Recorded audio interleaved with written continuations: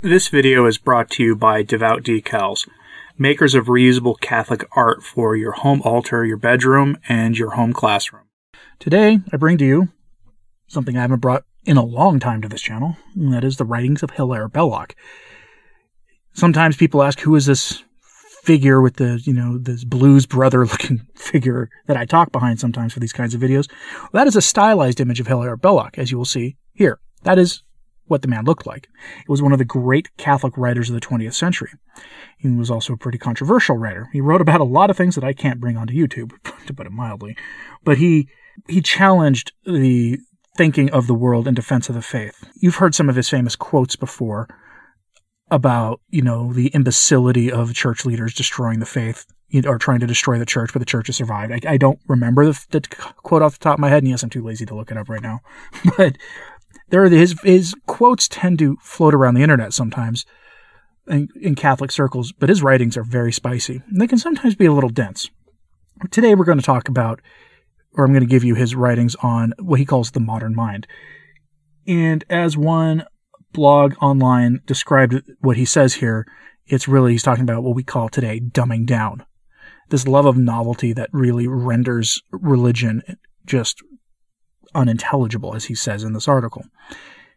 Because he's talking about this both as a cultural and social problem, but also its effects on the faith. Let Hilaire Belloc give you the rest of it. The modern mind, or what we might call today the dumbing down of the mind. An essay by Hilaire Belloc.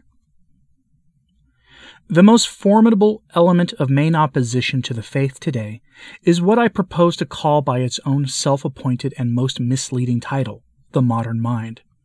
How misleading and false that title is, I will discuss in a moment, premising here that I adopt it only because terms are necessary to discussion, and this is the admitted and well-known term ready to hand. Were I to invent a new one, I should hamper my argument, for it would be unfamiliar. We note that it acts in a fashion wholly negative. It is not an attack, but a resistance. It does not, like anti-clericalism, exercise an active effect opposed to religion, nor like nationalism substitute a strong counter-emotion which tends to supplant religion. It rather renders religion unintelligible. Its effect on religion is like that of an opiate on the power of analysis. It dulls the faculty of appreciation and blocks the entry of the faith, hence its power. We further note that it is of far more effect in the Protestant than in the Catholic culture, though common to both. In the former, it is discovered higher up in the intellectual and social scale than in the latter, and is very widespread. In the latter, it is more restricted in area and less accepted by the educated class. But everywhere it is of the same character, and everywhere so far as its influence it extends, it fills with despair those who attempt to deal with its fearful incapacities. And even before they can deal with it at all, they are brought up against the absence of a language to effect their end.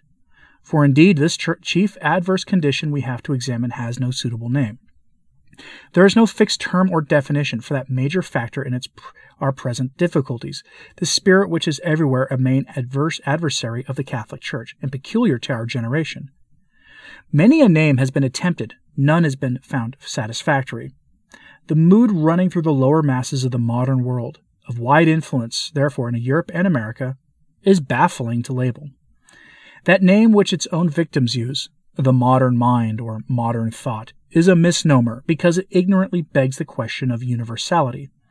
It presupposes that those suffering from the disease are the mass of our contemporaries, and those free from it are negligible exception. Of course, it is not so. Most modern men do not feel this spirit.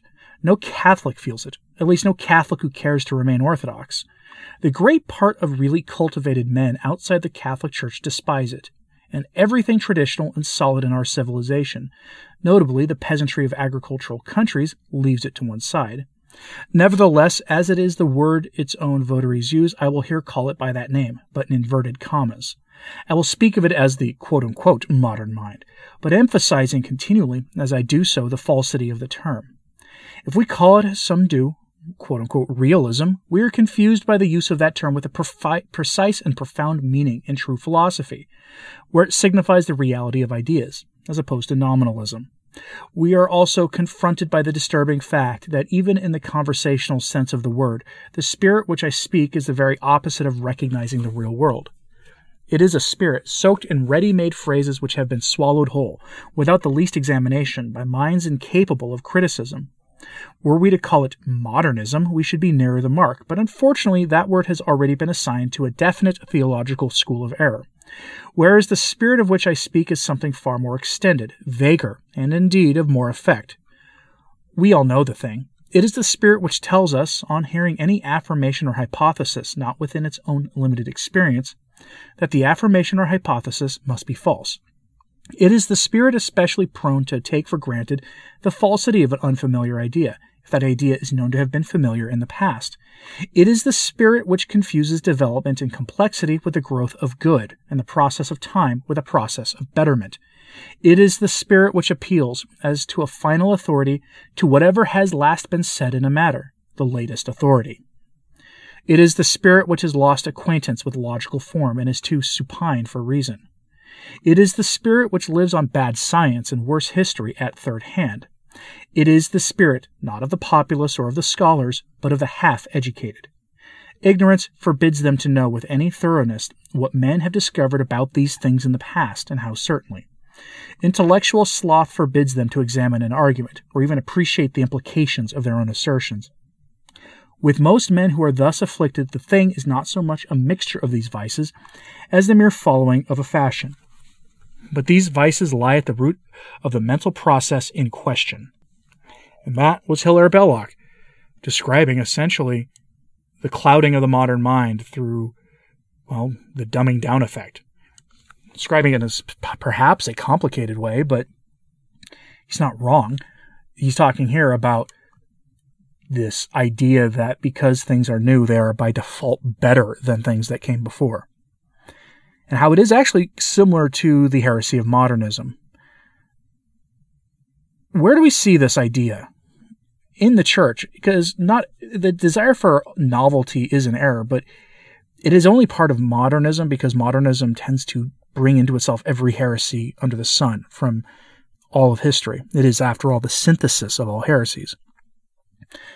But where do we see this in the church? Is it in the acceptance of every secular narrative about, the state of the created world and man's impact on it, without ever even questioning the basic suppositions of it? Even the church officials just take at face value the authoritative declarations of scientists, which are always changing. And the hierarchs in the church just go along with it.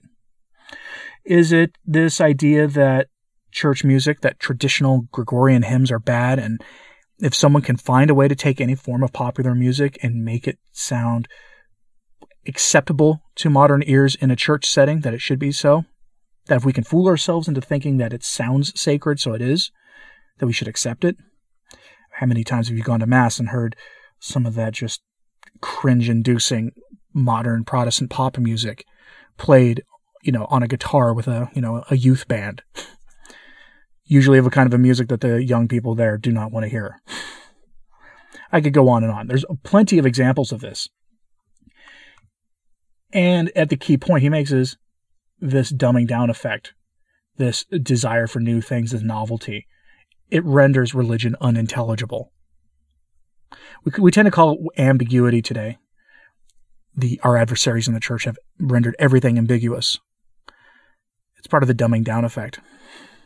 Let me know what you thought of this in the comments, please. And hit like and subscribe if you haven't, because it does help. So just sharing this on social media, that helps too. As always, pray for the church. I'm Anthony Stein. Ave Maria.